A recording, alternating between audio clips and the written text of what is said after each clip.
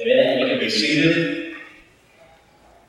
Thank you so much, Stuart, for praying for us as a worship team. Welcome to Centennial Church. My name is Ross. We're so glad you're here. And we are especially glad if you are our guest today. A special welcome to you. Hopefully in front of you there's a connection card. It's also on the app. If you want to download our CC app, you can also fill that out there. There's a place on there for prayer requests. People to pray with you, share your burdens with you. We'll also have a time after the service this morning. We'll have some folks in the back with candles. If you need prayer this morning, we'd love to pray with you at the response of our service as well. So thank you again for being here.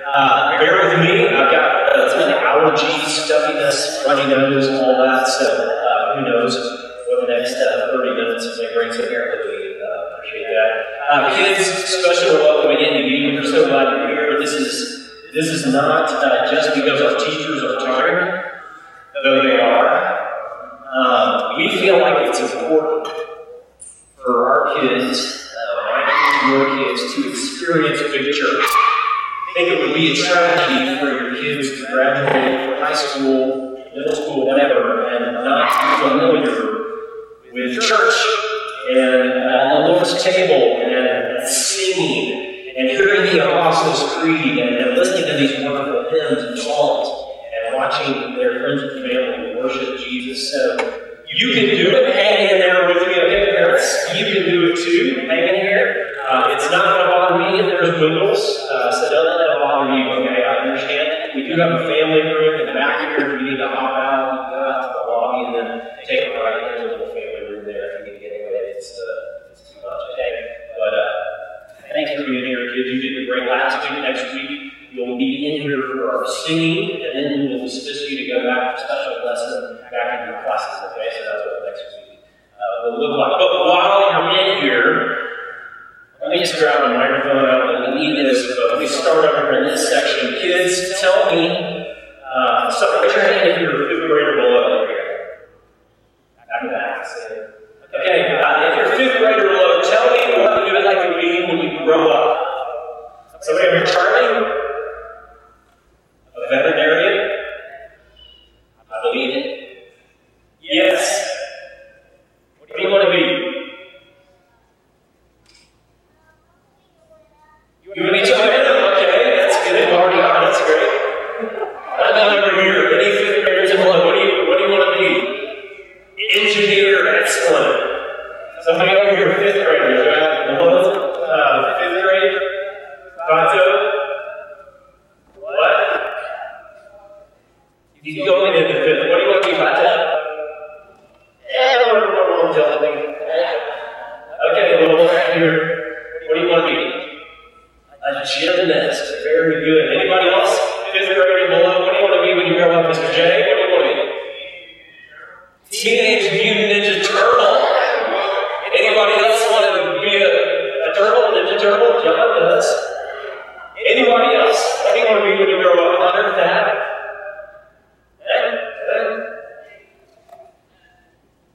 Marine biologist. Okay. I like it. Hey, if you would have asked me as a young kid, hey Ross, what do you want to be when you grow up? It would depend on when you asked me. You would have gotten various answers. One season in my growing up, I would have told you that I want to be a policeman, an FBI agent. At another point in my growing up career, I would have said I want to be a disc jockey.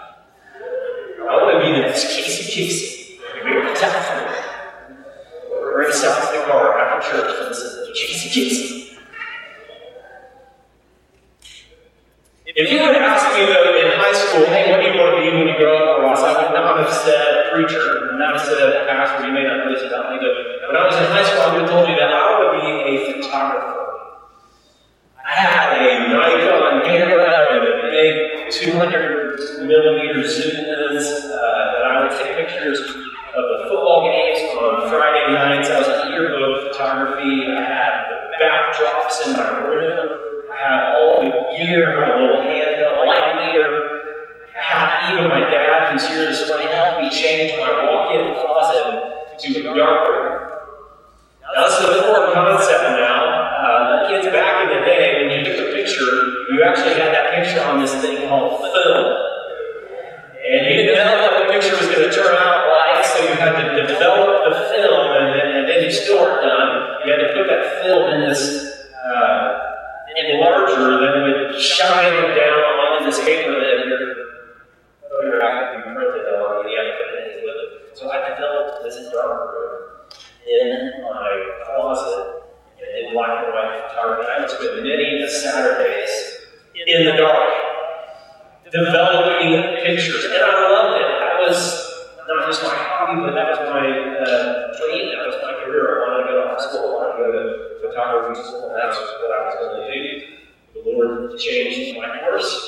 But I say that because not just for photographers, but for all of us today, we love pictures. And images are powerful.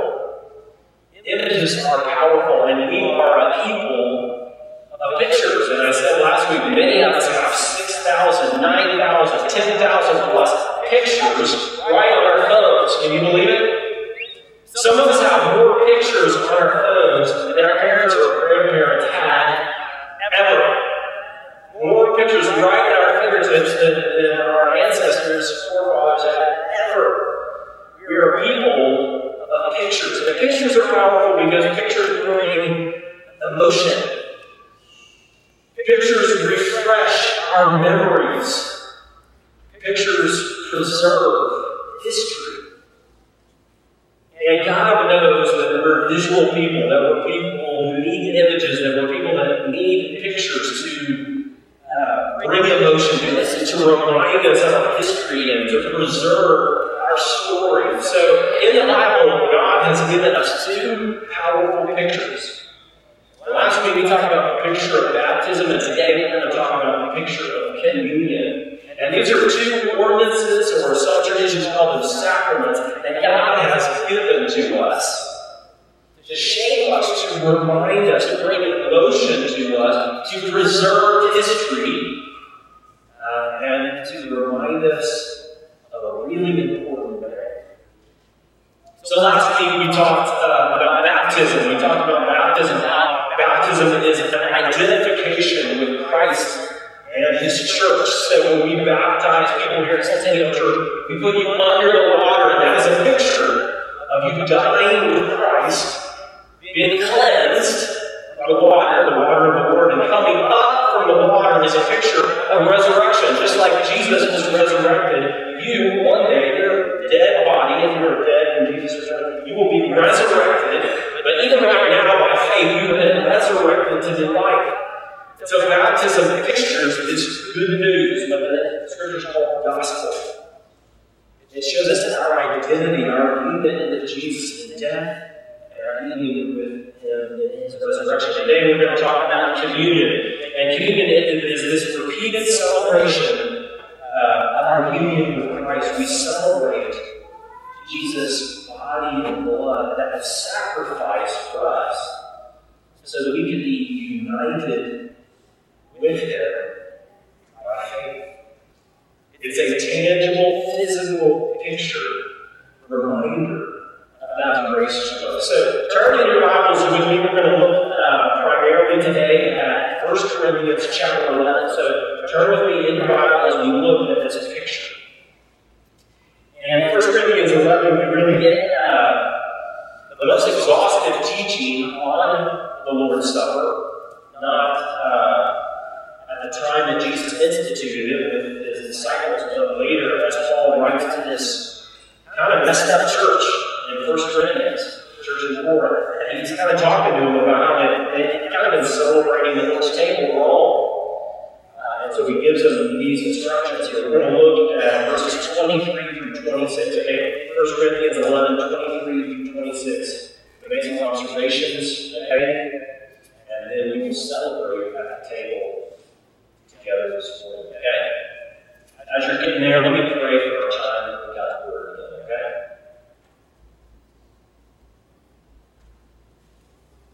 Father God, we just come to you this morning, and I think we can all admit that we are pretty forgetful. And it's not just about small things, sometimes it's about the big things, and we really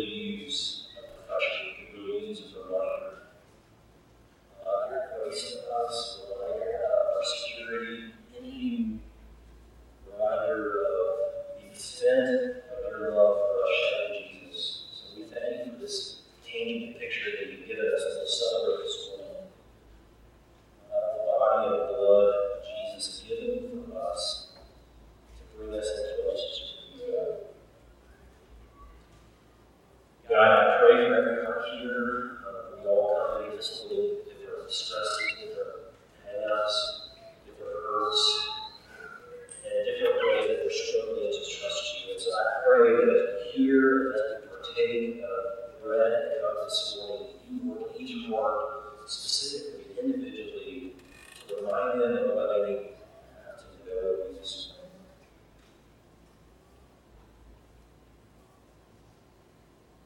Lord Jesus, Lord, take a read from them and pray. So follow along with me in Bibles here, verses 23 through 26. Paul says, "For I received from the Lord what I also delivered to you, that the Lord Jesus, on the night when he was betrayed, took bread, and when he had given thanks, he broke it, and said, 'This is my body, which is for you. Do this in remembrance of me.' In the same way also he took the cup after supper, saying, 'This cup is the new covenant in my blood. Do this as often as you drink it in remembrance of me. For as often as you eat this bread and drink the cup, you proclaim the Lord's death until he comes.'"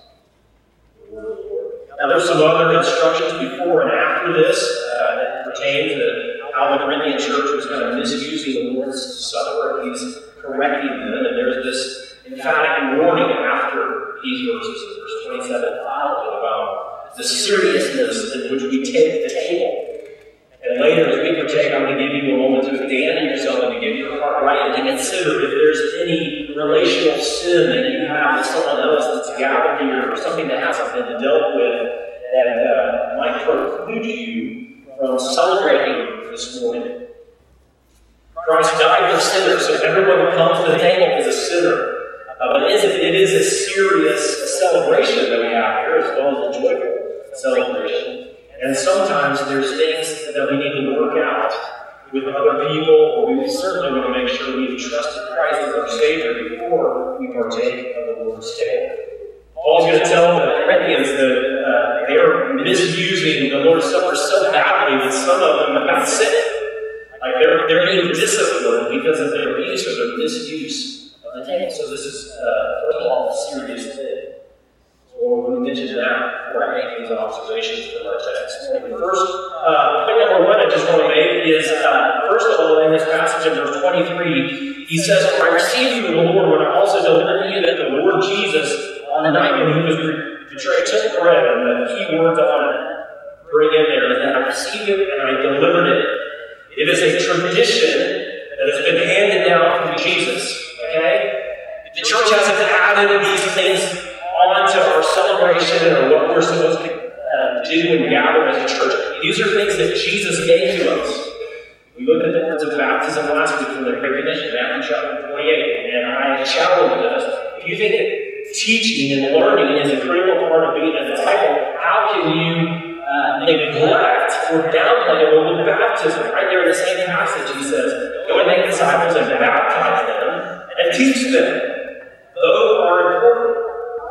And communion as well as baptism are both important, and there are traditions that have been handed down to us from Jesus. Paul says, "I received this, not from men, but from the Lord." Somehow in the Lord's appearance to Paul, he taught him about this celebration of communion that was supposed to be celebrated on an ongoing basis by the church.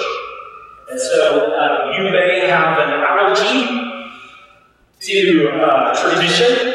Maybe modern or postmodern people do, but there are two traditions that Jesus at least has said, these are things you need to practice. They're good traditions, and they will keep you healthy as a believing community. And so this is not something that we're celebrating that the Pope or some other church leaders have told us to celebrate. It's something we're celebrating directly in by Jesus. Point number two is it is a celebration of Thanksgiving.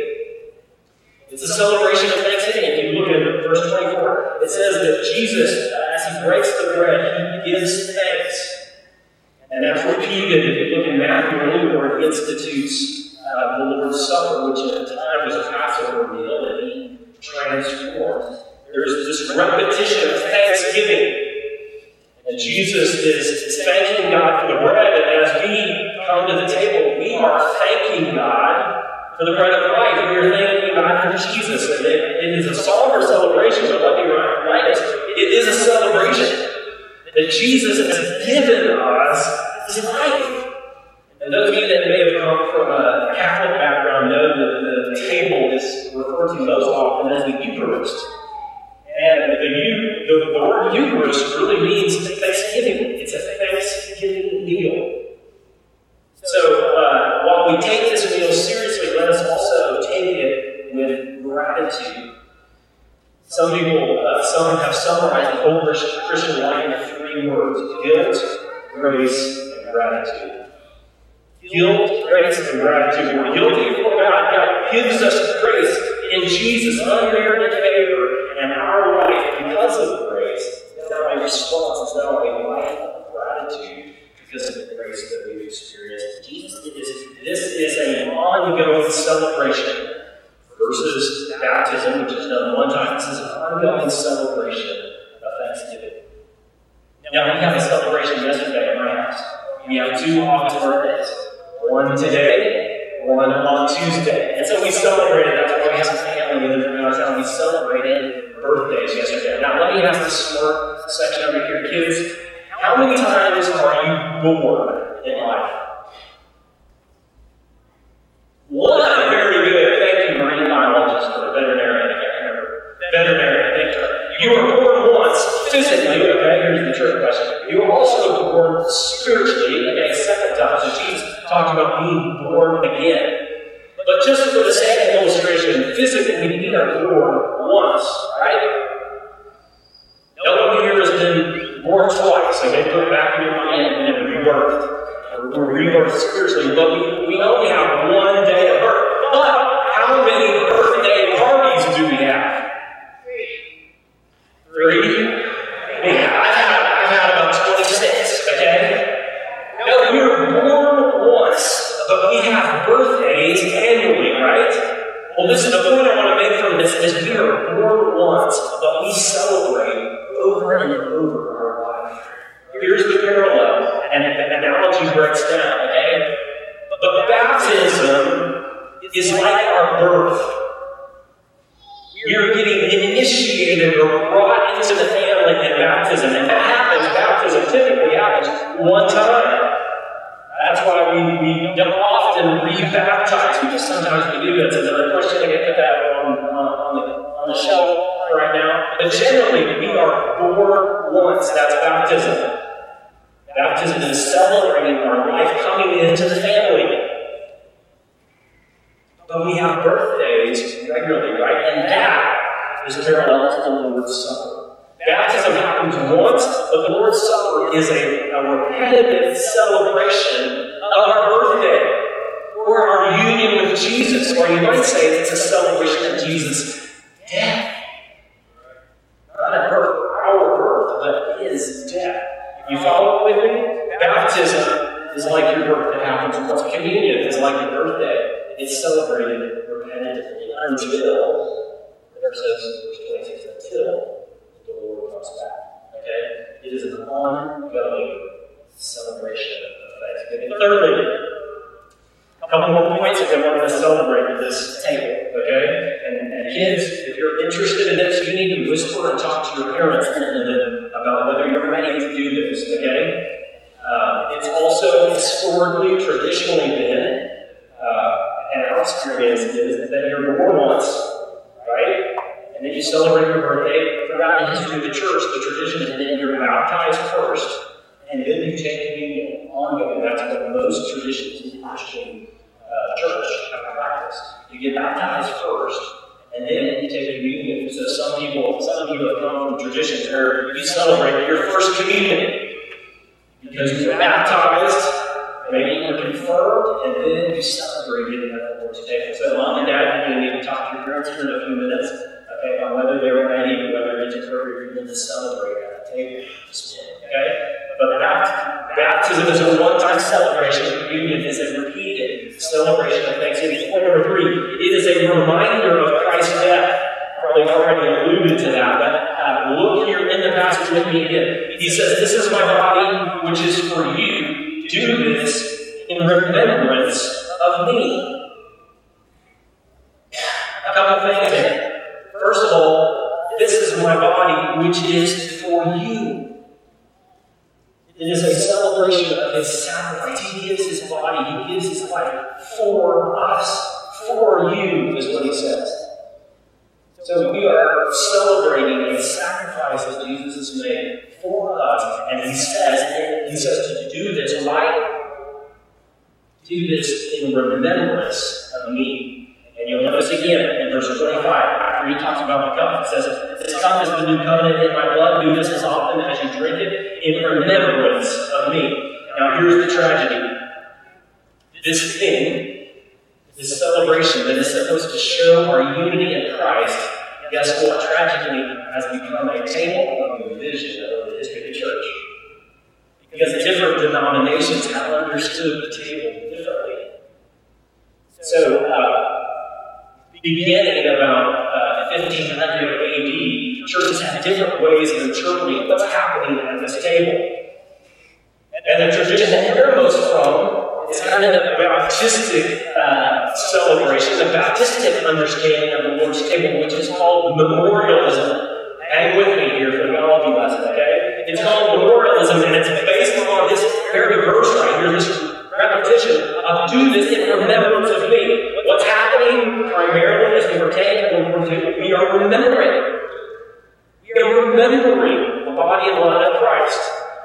That is in distinction from, okay, in contradiction to some other traditions, I'll say it in Roman Catholic, that have said as we partake of the Lord's Supper, what happens in the bread and the cup is that the bread and the juice become the body and the blood of Jesus.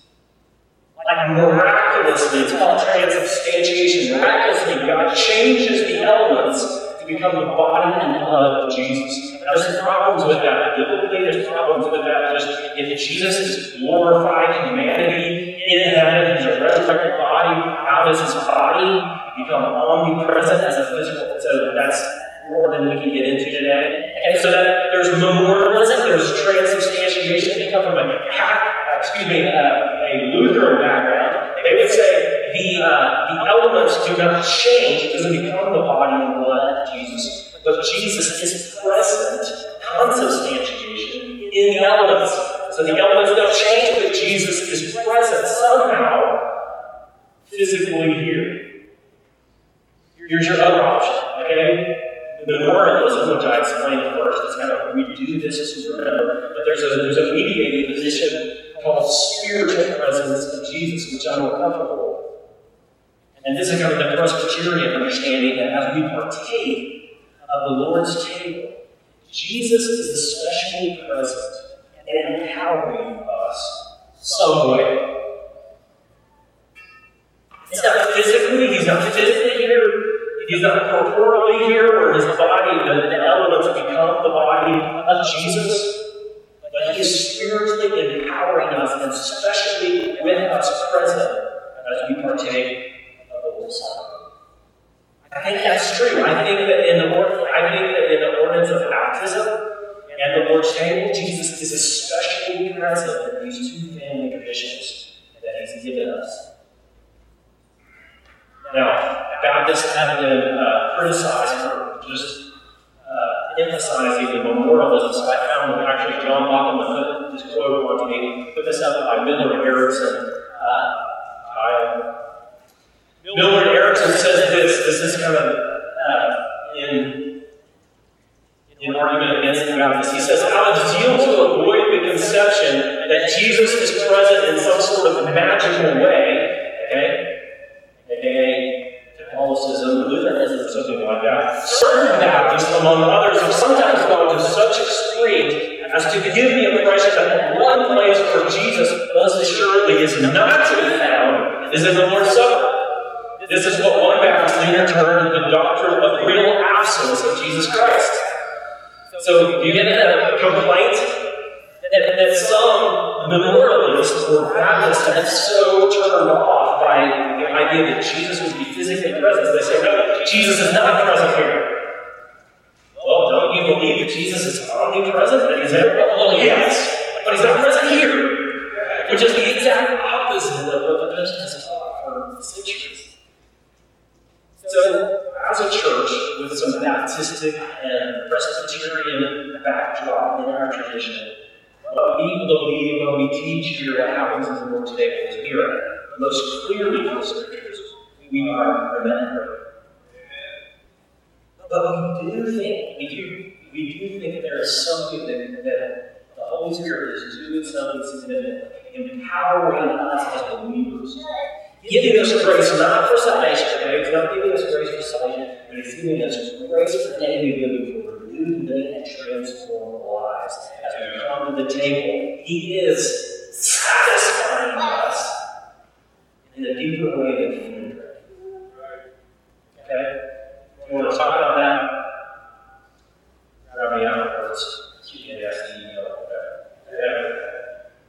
But primarily, it's a miracle. The last few weeks, I've been reconnected with a mentor of mine that I spent some time in Ethiopia with. His name is Chuck. Chuck's 79 years old today.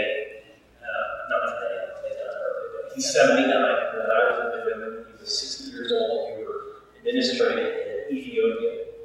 And Chuck, his family, just helped him write a book about his life story. He was very influential in ministry, really discipled a lot of young men through his time in ministry.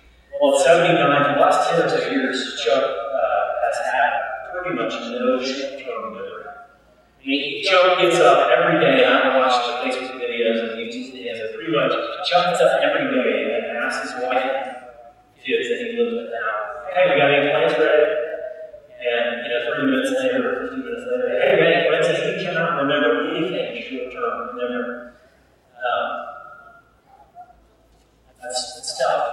So this week I watched this video where they finished this book, and they're showing the video of Chuck opening up the author box sent from the publishing company of the first books that he had written. And he opens it up, like looking at his name. He's like, oh, is that what I wrote this? Yeah, you wrote it, Dad. And do you think it's good? Is it long enough? Do you think people will read it? He's forgotten that he's written the book. His daughter on the camera says, yeah, Dad, you get your laptop, and then you have to go to the bathroom or something, and you go off the bathroom, and you forget. I had to tell you, Dad, come back to your computer, you're writing your book, remember? Some of us have relatives and folks that we know that are kind of like that. But here's, I'm getting to it. Okay. There's a good one here. I'm going to go back for a second.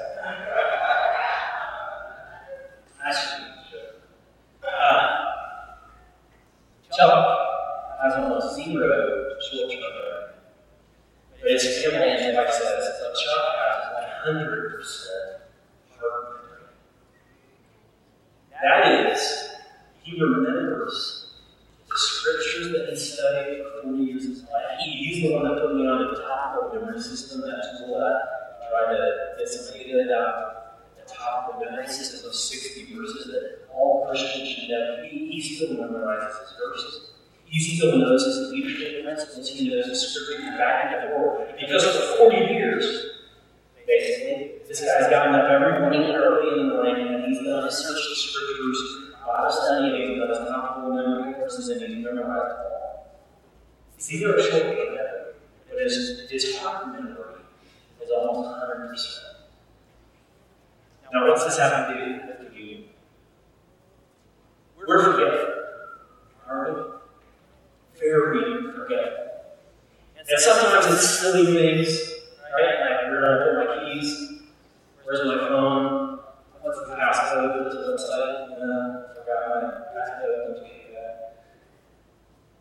And sometimes it's piddly stuff. But communion is supposed to be reminded regularly, weekly, perhaps, of our heart memory. Of all the things you could forget, don't forget that Jesus loves you and that Jesus died for you. That's what this memory is about, and you have to constantly put it back in your mind and put it in your heart as you're guiding the principle of your life. The reality, the preservation of the memory, the preservation of history. And so communion helps us with our heart memory. One final thing. Why do we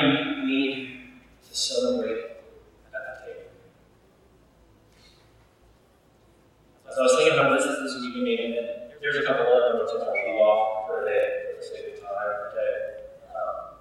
But as I was thinking about this, why do we need the table this morning? Why do we need the table regularly? Because as I look around this room, we are whiplashed. Regularly. With the trials and the worries and the storms of life. And so we forget the sovereignty of Jesus. We forget the love of Jesus. Yeah. Stop and Diana, that's what we do. Just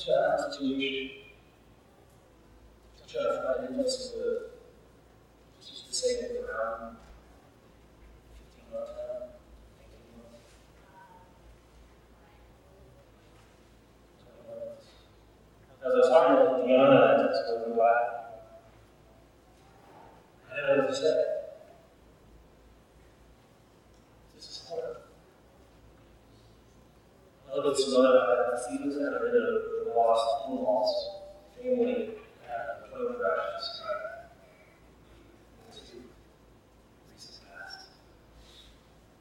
And their marriages that are on the rocks. Jay, over here, our children's director, Jay's red house tour is bubbling. The foundation is bubbling.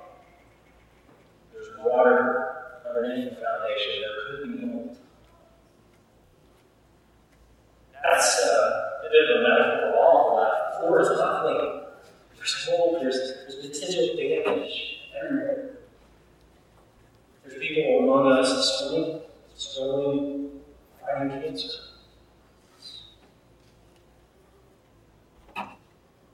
There's those struggling, trying to parent as singles. There's people here that's traveling, listening, grieving the loss of loved ones.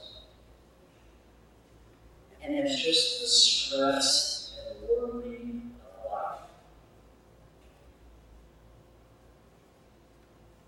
So why do we need a table? Because all that brokenness, all that worry, all those trials are like palpable, they're like physical, they're like tangible. You can't escape them, right? It's like on us, if you will. And God, in His goodness, has given us this picture of grace in communion, where we actually come forward and we take bread and we take the cup, and God's grace is on us. We get to touch it, we get to feel it, and Jesus knows that we needed this physical, tangible, visceral reminder of His grace, saying, I love you so much that I died for you. And the world is buckling and things seem out of control. But remember, get in your heart memory that you are secure in me, that it's all going to be okay. That I love you to death with my very own blood. We come to the table this morning because it reminds us that God is for us. So much so that He bled for us, that God is with us. He's promised never to leave us or forsake us. And so we come to the table as a tangible, physical reminder as the bread comes to our lips. Jesus loves me. He hasn't given up on me. He's in control. And get this, He's coming back. We proclaim this until He comes again. We need the table because of the physical brokenness, the physical disgrace. We need the physical, tangible picture of God's grace. Would you bow with me? And as the band comes up, the servers come forward. I want to just invite you right now to quiet this in your heart, to examine your heart. So last week, baptism is a picture of the one becoming part of the many. And communion is the many being reminded of our oneness. And there may be Son this morning that as we take this picture of oneness, there's some business that you need to do with others in the body to restore that oneness. Maybe you have not yet taken that step of belief or baptism, and you want to talk to someone about that, you want to pray for with somebody holding a candle in the back. I encourage you to go and talk and pray. I want to give you just a minute to pray silently and prepare your heart for this.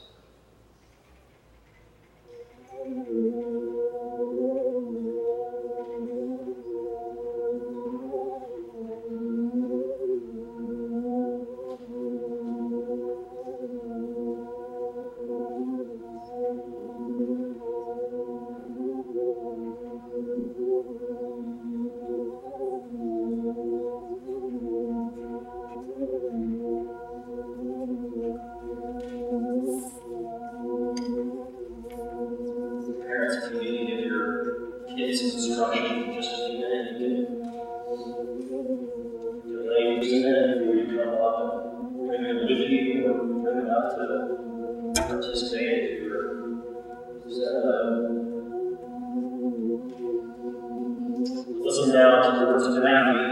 As they were eating, Jesus took bread and after blessing them, broke it, and gave it to the disciples and said, "Take, eat, this is my body." And he took a cup, and when he had given thanks, he gave it to them, saying, "Drink of it, all of you. For this is my blood of the new covenant, which is poured out for many for the forgiveness of sins. I tell you, I will not drink again of this fruit of the vine until the day when I drink it in you in my Father's kingdom." Holy Spirit, we ask that as we come forward to celebrate this incredible sacrifice of Jesus, that you would refresh us, that you would renew us, and that you would remind us of the good news, that you would give us hope in the day, and that you would give us hope for tomorrow, knowing that Jesus has come and that He is coming again. Jesus, we thank you so much for your sacrificial love as we celebrate this.